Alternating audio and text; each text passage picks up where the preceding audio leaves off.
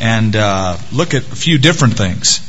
I'm calling this message Adventures on the Road of Providence, as we see what God did in the life of Ruth and Naomi. Father, I ask that as we go through this now, that you would help us to grasp and understand and then get excited about your involvement in our lives. There's a lot of things that happen that we cannot explain. There's so much what you do that is totally unseen, but you are controlling the scenes in our lives. And I pray that we would trust you, even as we just sang that we did in the songs that we sang. In Jesus' name, amen. America was founded by adventure. Christopher Columbus, after diligent study, figured that you could go west and end up east eventually. And so he went for it at great expense, at great peril. He wanted to see what was out there, and he did. Now we have a story of a young girl named Ruth who also went west to Bethlehem to see what God would do. And it ended up to be quite an adventure as God took those normal events of her life and wove them together for His will. Now, when you think about your life, would you say as a Christian, my life is pretty much an adventure? You ought to see it that way not because of who you are, but you have a God who is in control and is weaving the events of your life together. Though you don't know what those events are, God is clearly in charge. And I think it's exciting just to see what God will unfold in our lives. What's around the next bend? What kind of people are you going to meet? Where will this path that God has put me on eventually lead me? A missionary to India, E. Stanley Jones, said, "Many live in dread of what's coming. Why should we? The unknown puts adventure into life. It gives us something to sharpen our souls on. The unexpected around the corner gives a sense of anticipation and surprise. Thank God for the unknown future." If we saw all good things which are coming to us, we would sit down and degenerate. If we saw all the evil things, we would be paralyzed. How merciful God is to lift the curtain on today, and as we get strength to meet tomorrow, then to lift the curtain on tomorrow. He is a considerate God. When Saul of Tarsus was knocked off his animal on the road to Damascus, he had no idea what God was going to do with his life in the next several years, make him a spokesman to the rest of the world. When young David saw that prophet Samuel cruise up to the house with a vial of oil, wanting to anoint somebody as king, he had no idea it would be him. He had no idea that he was going to one day fight Goliath and one day sit upon the throne of the kingdom of Israel.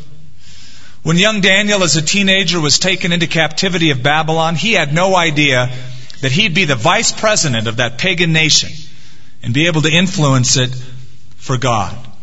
Or when Moses said, "I choose to suffer affliction with God's people rather than to enjoy the treasures of Egypt," he had no idea that he would be leading that bunch of Israelites across the desert into a promised land. Life was an adventure for all of these. And we have the continuing adventures of Ruth and Boaz as God takes natural elements and weaves them together supernaturally in what we call providence.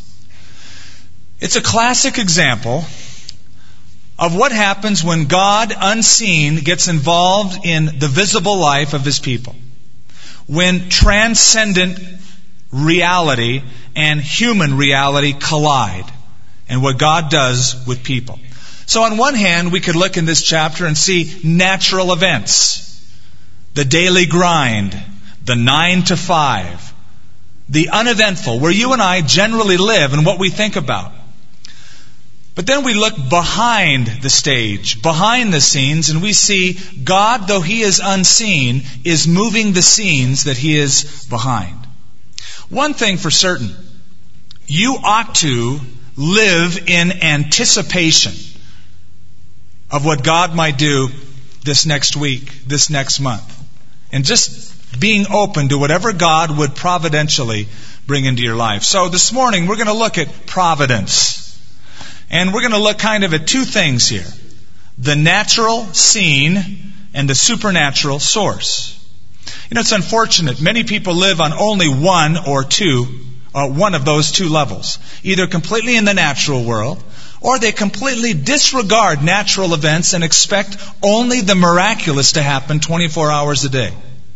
But we have a combination of the natural scene and the supernatural source as we look in this story. We begin chapter 2, and we've already read several verses, being introduced to a man named Boaz from the family of Elimelech. And we see that Ruth is going out to glean in the fields, and we're going to look at a few more of those verses. Down in verse 14, Boaz said to her at mealtime, this is after they met, "Come here and eat of the bread, and dip your piece of bread in the vinegar." So she sat beside the reapers, and he passed parched grain to her. And she ate and was satisfied, and kept some back. When she rose up to glean, Boaz commanded his young men, saying, "Let her glean even among the sheaves, and do not reproach her.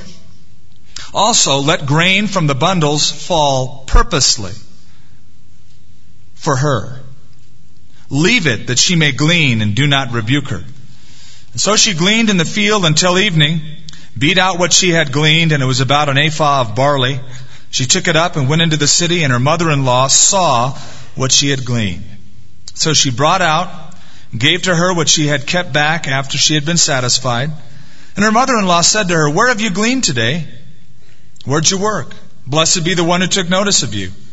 So she told her mother-in-law with whom she had worked, and said, "The man's name with whom I work today is Boaz."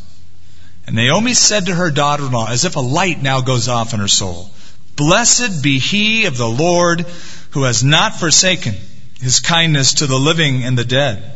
Naomi said, "This man is a relation of ours, one of our close relatives." Ruth the Moabitess said, "He also said to me, 'You shall stay close by my young men until they have finished all my harvest.'" Naomi said to Ruth, her daughter-in-law, "It is good, my daughter, that you go out with his young women, and that people do not meet you in any other field." So she stayed close by the women of Boaz, and gleaned until the end of the barley harvest and the wheat harvest, and she dwelt with her mother-in-law. Now, if we were to look at this story only on the surface, only looking at the veneer, the superficial, the historical, we could learn a lot.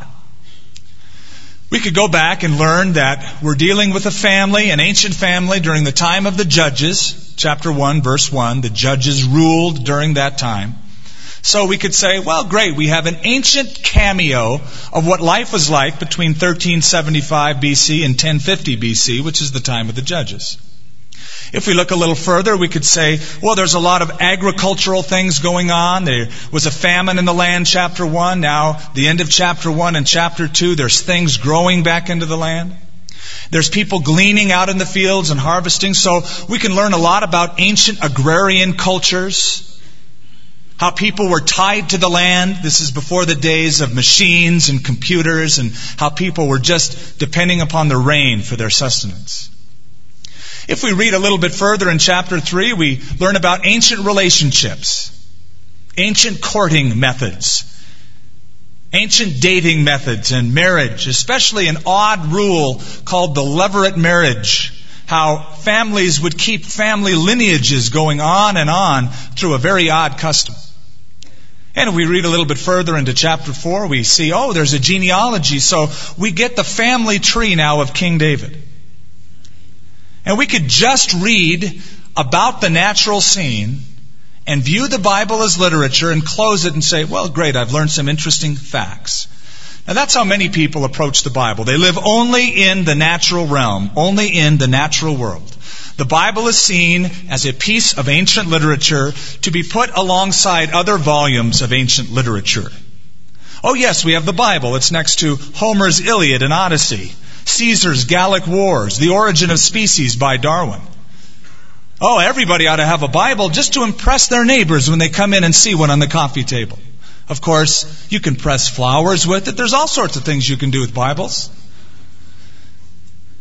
Some will go a step further and say, and I would even say the Bible has a degree of inspiration, sort of like, Shakespeare, he was sort of an inspiring fellow. And so the Bible's inspired, sort of like ancient inspired works on a human level. But Let's just say the Bible is an ancient picture filled with myths and beliefs, giving us insight into culture and history of how people lived in ancient times. It's filled, of course, with errors and flaws. That's what they would say. That's not only how many people approach the Bible, that's how a lot of people live their lives.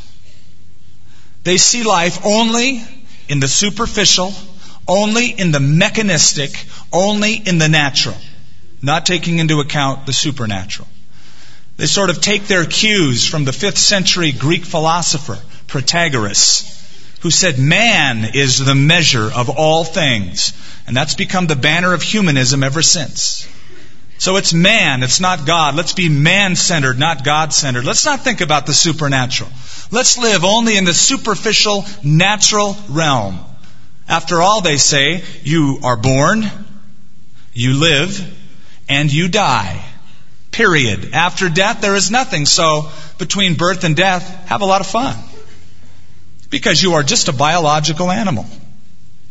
Oh, you might have evolved higher than other animals, but you are just a biological animal. A man went to the zoo and was astonished when he saw an orangutan in his cage, standing, and in one hand the orangutan had a copy of the Bible. In the other hand, he had a copy of Charles Darwin's Origin of Species. The zookeeper was looking on. The man, astonished, started talking to the orangutan. After all, he thought, if he can read, certainly I can talk to him. He said, "Excuse me, can you actually read those books?" The orangutan said smartly, "Why, of course." And the man followed up with the second question, "Do you actually understand what you're reading?" At this, the orangutan had a puzzled look on his face, and he said, "No, I don't quite understand. You see, this book tells me I'm my brother's keeper. This book tells me I'm my keeper's brother. And I'm confused. I don't know which to believe." Interesting, Jude spoke about people who are confused in this area of the natural and the supernatural. This is what he said in his book. "These men speak abusively against whatever they do not understand. And what things they do understand by instinct, like unreasoning animals, these are the very things that destroy them." You know, it's interesting. People get shocked whenever humans act like animals. Did you hear of that rape? Did you hear of that murder? Did you hear of that horrible crime? Well, they acted like animals. Well, wait a minute.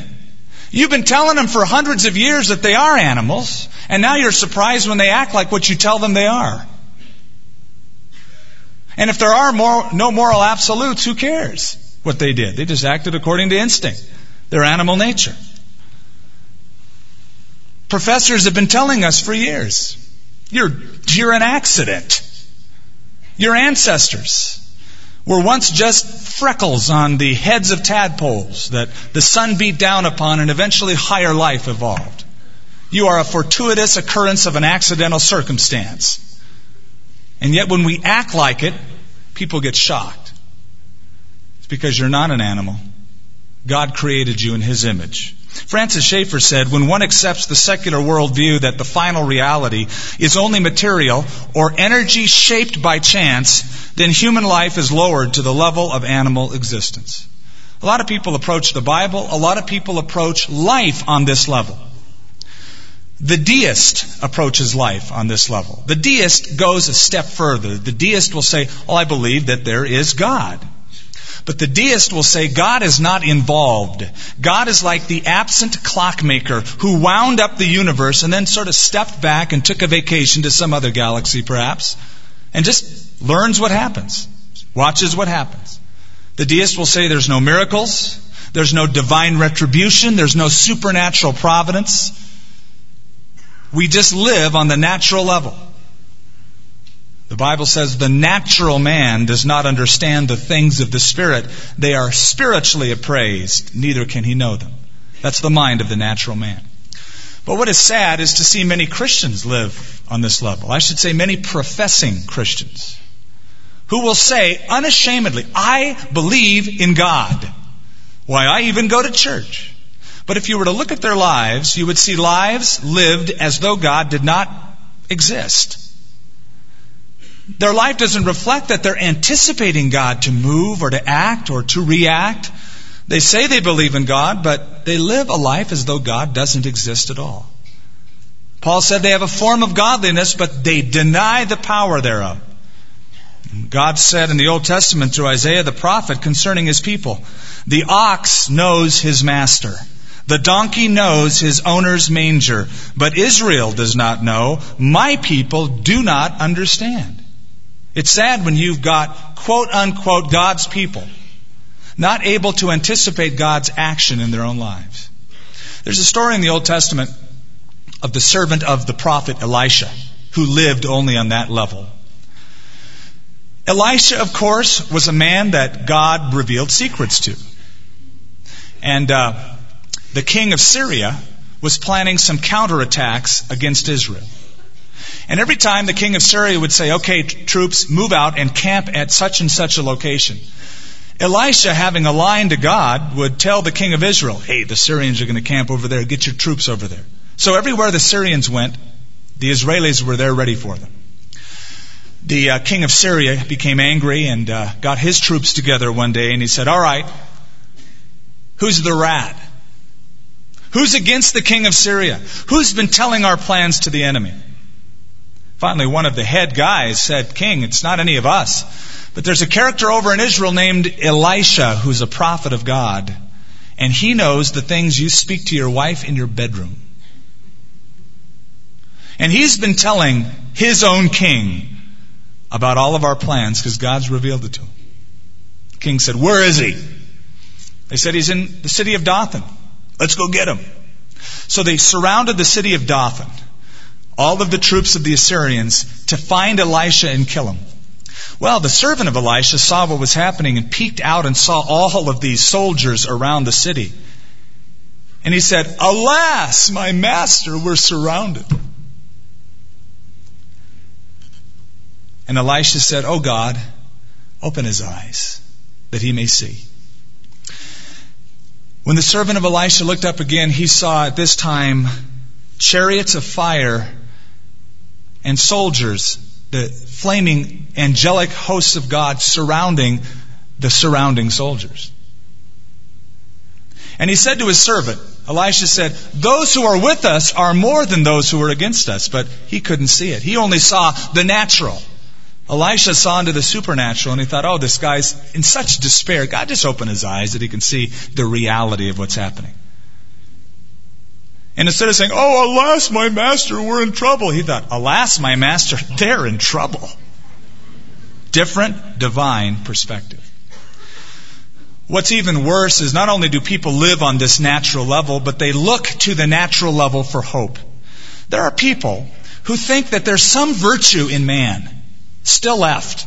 And we're going to pull ourselves out of all of our problems. If we just visualize world peace, we can get together and make it right. In spite of all of the lessons of history, in spite of the Genghis Khans, the Adolf Hitlers, the Mussolinis, the Eichmanns, people still say, I believe in man. They live on the natural level. Well, let's look behind the scenes at the supernatural source. For we see that Ruth is on the threshold of a new life. A new chapter is opening up. God is about to do some great things. And she has no idea exactly what's going on until probably it's all over with. She has made a commitment to God. The 16th verse of chapter 1, she says, your people will be my people. Your God will be my God. In chapter 2, verse 12, Boaz notices that Ruth has taken refuge under the wings of God. Now let's read the first 3 verses of chapter 2. And let's notice a phrase which brings to bear the principle that we're talking about, the principle of providence. And then I'll explain it to you and define it. Now there was a relative of Naomi's husband, a man of great wealth, of the family of Elimelech. His name was Boaz. So Ruth the Moabitess said to Naomi, please let me go to the field and glean heads of grain after him, in whose sight I may find favor. She said to her, go, my daughter. Then she left, and when she gleaned in the field after the reapers, And she happened to come to the part of the field belonging to Boaz, who was of the family of Elimelech. She happened to come. That's from the human viewpoint. From the divine viewpoint, there's no happenstance at all. God's directing her steps. But from the human viewpoint, she just happened to go to this field. Now, if you were to ask Ruth, how did you know which field to go to? How did you know to go to Boaz's field? She'd probably look at you puzzled. Well, come on, Ruth. I mean, wasn't there like a stop sign in all the other fields? And then a sign that said Boaz's field, next 3 exits?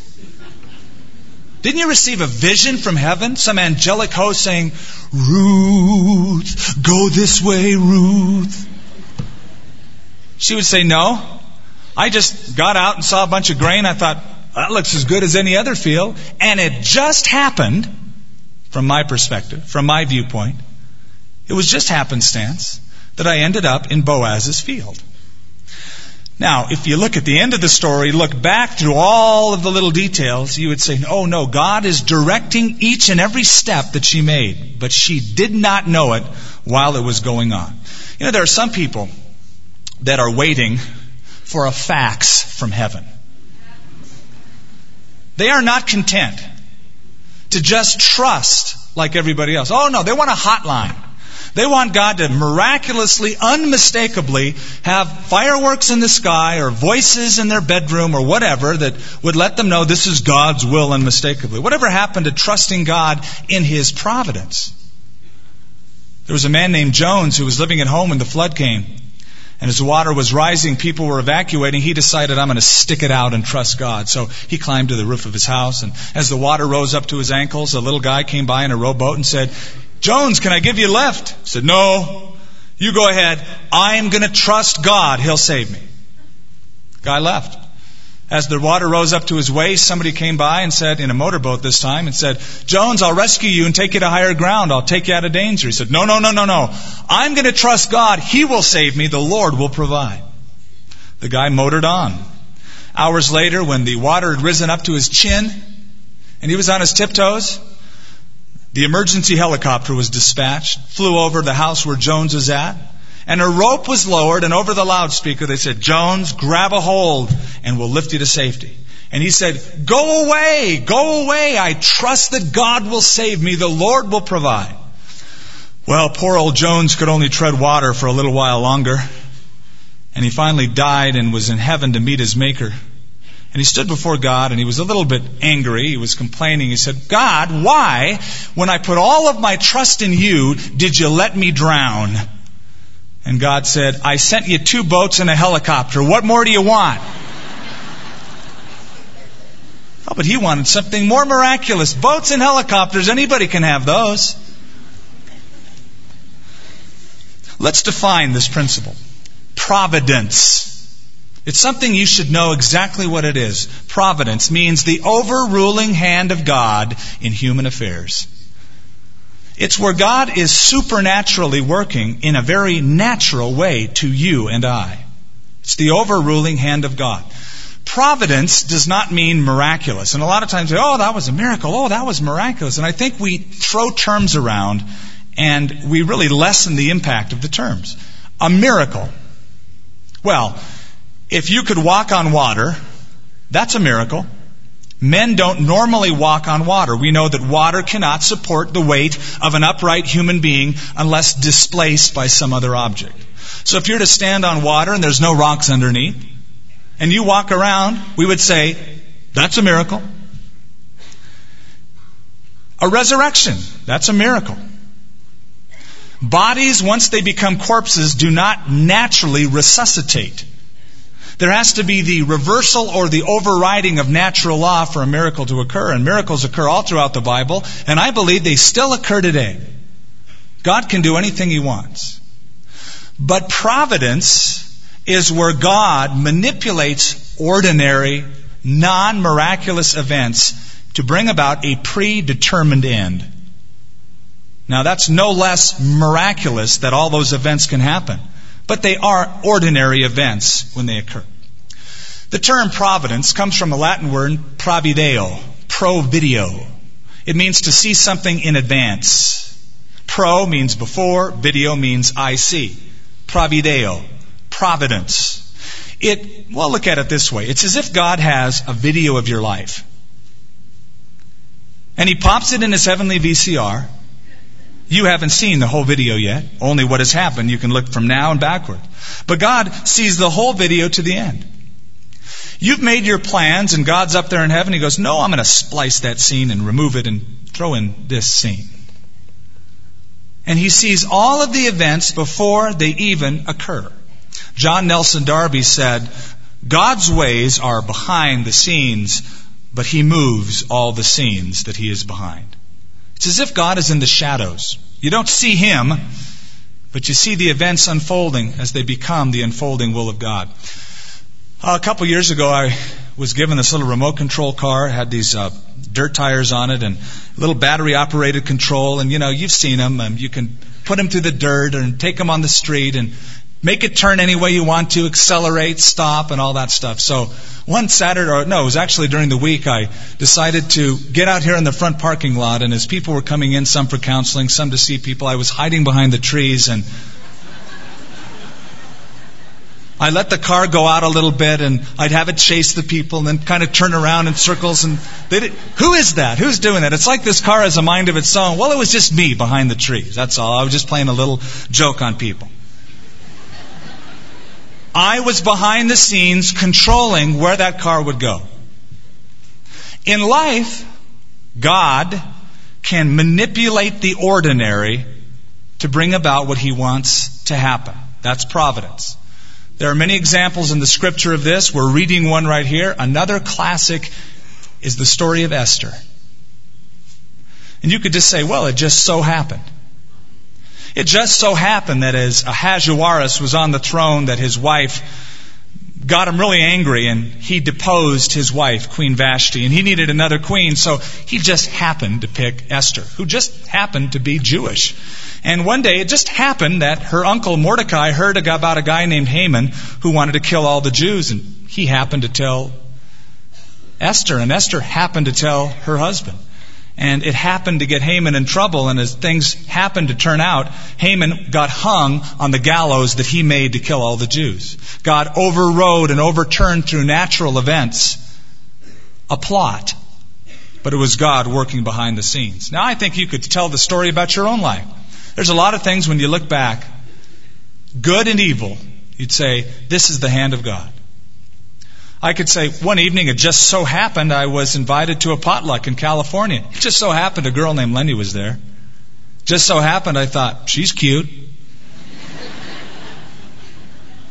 And it just so happened after a couple years that I wanted to go somewhere besides California. And it just so happened that a guy was going to Albuquerque who said, you ought to think about coming along. And it just so happened that when I married this girl, we came here and we happened to rent this place that we are having problems with the landlord. And it just so happened that this building became vacant. And on and on and on we could see, looking back, the providential hand of God in ordinary human events. Now so often we want a roadmap. Because we don't like the life of faith. I don't want to trust. That's too tough. Just show me. Speak to me. Send an angel at least. Give me a roadmap. Dr. Harry Ironside, who wrote many Bible commentaries, was asked about the will of God, and he said that of the decisions he had to make in his life, 80% were made without knowing at the time they were God's will. 80% of his choices he made not knowing what was going on necessarily, but he found out later that they were God's will. So here's Ruth. Ruth, how'd you know? I got up in the morning and saw a great standing field of grain, and I thought, that's as good as any, and it just so happened that I was in Boaz's field. That is providence. Your life is in God's hands. God did not wind you up and then step back and watch you tick, tick, tick, tick, tick. And then if you run into a wall, go, well, you win some, you lose some. God is active and involved, if you are a Christian this morning, of the events of your life. Listen to what Jesus said. Not one sparrow falls to the ground apart from your Father's will. And the very hairs of your head are all numbered. Do not fear, therefore. You are of more value than many sparrows. So instead of biting your fingernails, how am I going to know God's will? Chill out. Relax. Let the burden fall upon the one who has providence under his wings. And don't feel like you're cheated if someone claims to have a hotline to heaven. God told me to turn right, then He told me to turn left, then He told me to go 40 feet, and then stop, and then God... Hey, fine. God can do whatever He wants, but just trust Him with your life. Now let's look at some of the particulars of the just so happened, this supernatural source. First of all, notice the timing. Chapter 1, verse 22 tells us the timing. Naomi returned, and Ruth, the Moabitess, her daughter-in-law, with her, who returned from the country of Moab. Now, they came to Bethlehem at the beginning of the barley harvest. Oh, that's perfect. That's between April and May sometime. It's the feast called the Feast of First Fruits, and the ancient law of Moses required that farmers go out and harvest, and they get the first fruits of the sheaves and dedicate them to God for that feast. But there was also another law that said all of the poor of the land must go after, in the same fields, after the harvesters, after the reapers, and glean whatever is left to take care of them. That was the law of God. Which would mean that you've got professional farmers and poor people in the same fields about the same time. So the chances are pretty good, because of this ancient law and this time, that these two, Boaz and Ruth, are going to come together. Let's say it would have been winter. Let's say Naomi would have heard about it at a different time and she would have come back in the middle of winter. Well, all the women would be inside during that time doing domestic duties. The farmers would be out, just the men planting and pruning. But because of this time, you've got the poor, you've got the women, you've got the children, you've got the professionals all out in the field at the same time. So the timing is perfect. Have you ever seen God do things in perfect timing?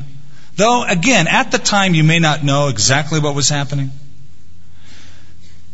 A woman moved to a poor section of London with her young son and her invalid daughter. Her husband died. She used to be very comfortable. She lived in a little village outside of London. And because of her husband's death, there was no income, and so she moved to this poor section of town. One evening, she and her son went out and went to a gospel meeting where she heard the gospel, received Jesus Christ as her Savior. She became a part of that local church, but she didn't share her need with anyone. They would have gladly helped had they known, but nobody in the church knew. When all the resources had completely been bled dry, that evening she knelt down at the bed of her invalid daughter with her son, and she prayed, "Oh God, I cast my need upon you."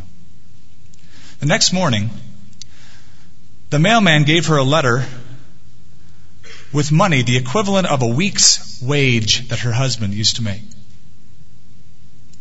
It was from New Zealand, from somebody she never met, but a guy in New Zealand who had obviously known her husband at one time, heard that he died, and sent the money because his heart was touched. Well, here's the clinch. He sent it 5 months earlier from New Zealand, and it went to the village first where they used to live, and they tried to figure out, well, she's not here now, so it went to another place in London. It was the wrong address, and it finally, 5 months after it was sent, ended up at the right address, but it came the day after they prayed. Perfect timing. He didn't know it. He didn't say, yes, now is the perfect time to send this envelope. 5 months and 2 days before. He didn't know anything. He just said, oh, I feel so bad, and sent it. But it happened to be the right time in God's providence. Not only was it the right time, it was the right place, for we read about in verse 2 and 3 that she ended up in the field of Boaz. Now, there were many fields in Bethlehem. Bethlehem means house of bread, Beit Lechem in Hebrew. It was the breadbasket of Israel. There were many fields, not just one.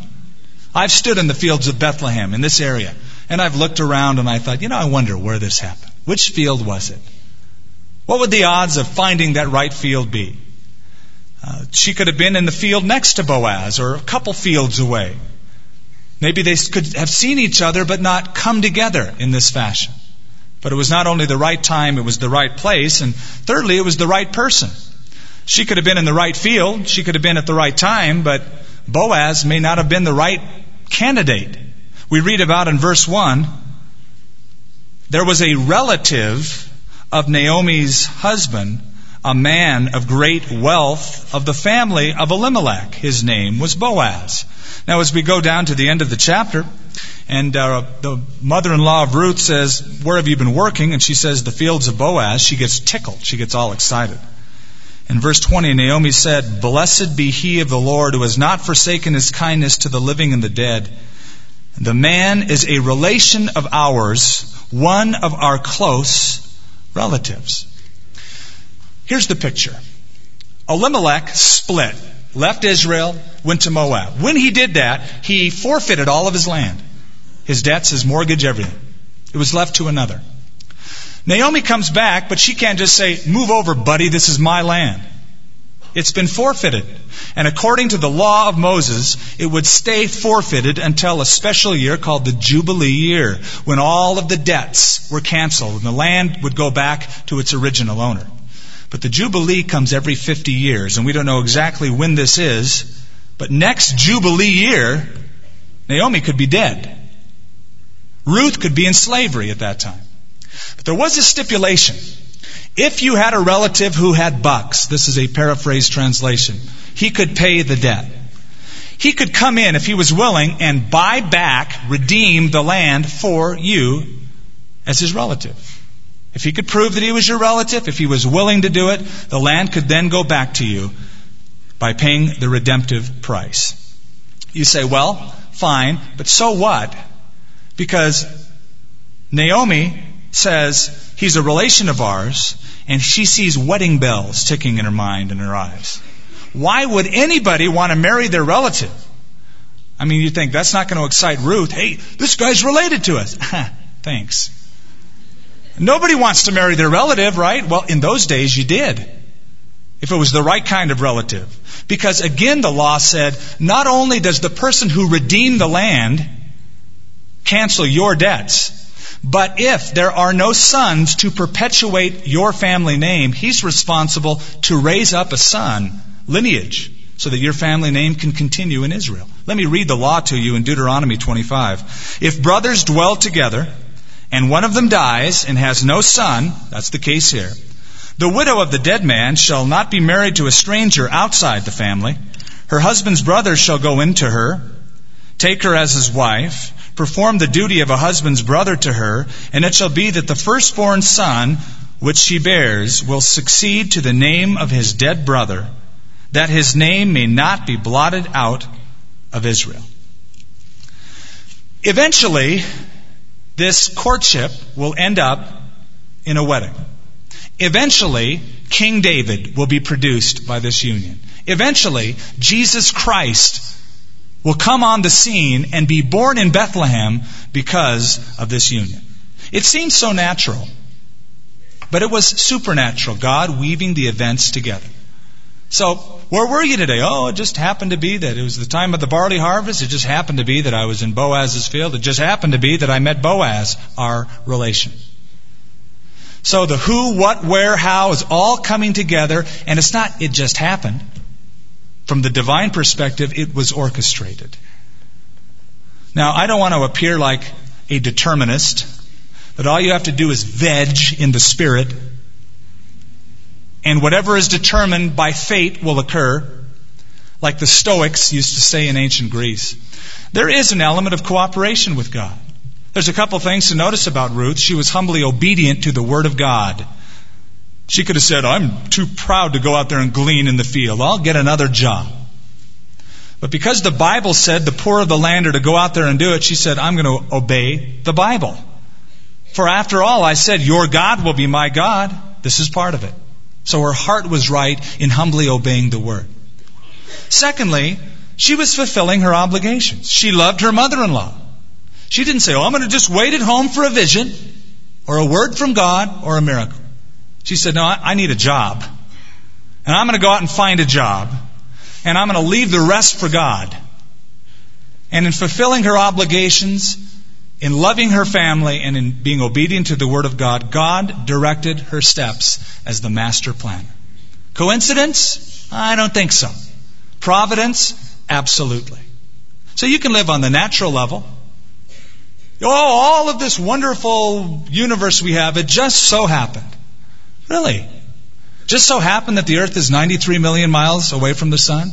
Just so happened that the earth has this protective thing called ozone around it? It just so happened that there's a 2/3 to 1/3 land mass or water to land mass ratio? Just so happened that we're 23 1/3 degrees tilt in our axis from the sun, giving us the seasons? It just so happened that the oceans are as deep as they are? On and on and on. It just so happened that years ago, the right pressure, the right heat, the right time, protein collided with this and whap, life. Just happened.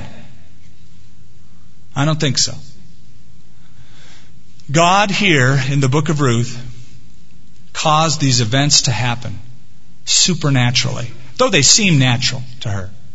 What promise then does this remind us of? How about Romans 8:28? We know that all things work together for good to those that love God, those who are called according to His purpose. Well, that sure was true with Ruth, wasn't it? Everything was working for good, even her suffering. Her husband's death in Moab. The hard years in Moab. The long journey to Bethlehem, ending up as a poverty-stricken person. God was weaving all those events for His supernatural cause to bring it to bear. You know, I'm glad I don't have a blueprint. I'd hate a blueprint of my life. I'd absolutely hate it if God said, here is your life in the next 10 years. No, I don't want to read it. I'd rather see what new road lies ahead. What adventures God would have for me. Some pleasant, some not pleasant. But letting God weave those elements together providentially. One person writes this way: at first, I saw God as my observer, my judge, keeping track of all the things I did wrong. Some of you still suffer like that. You see God as a cosmic policeman, waiting to slap your wrist if you do something wrong. Oh, you're having too much fun. Stop it. There's people who think of God that way. The person goes on. He was out there sort of like the president. I recognized his picture when I saw it, but I didn't really know him.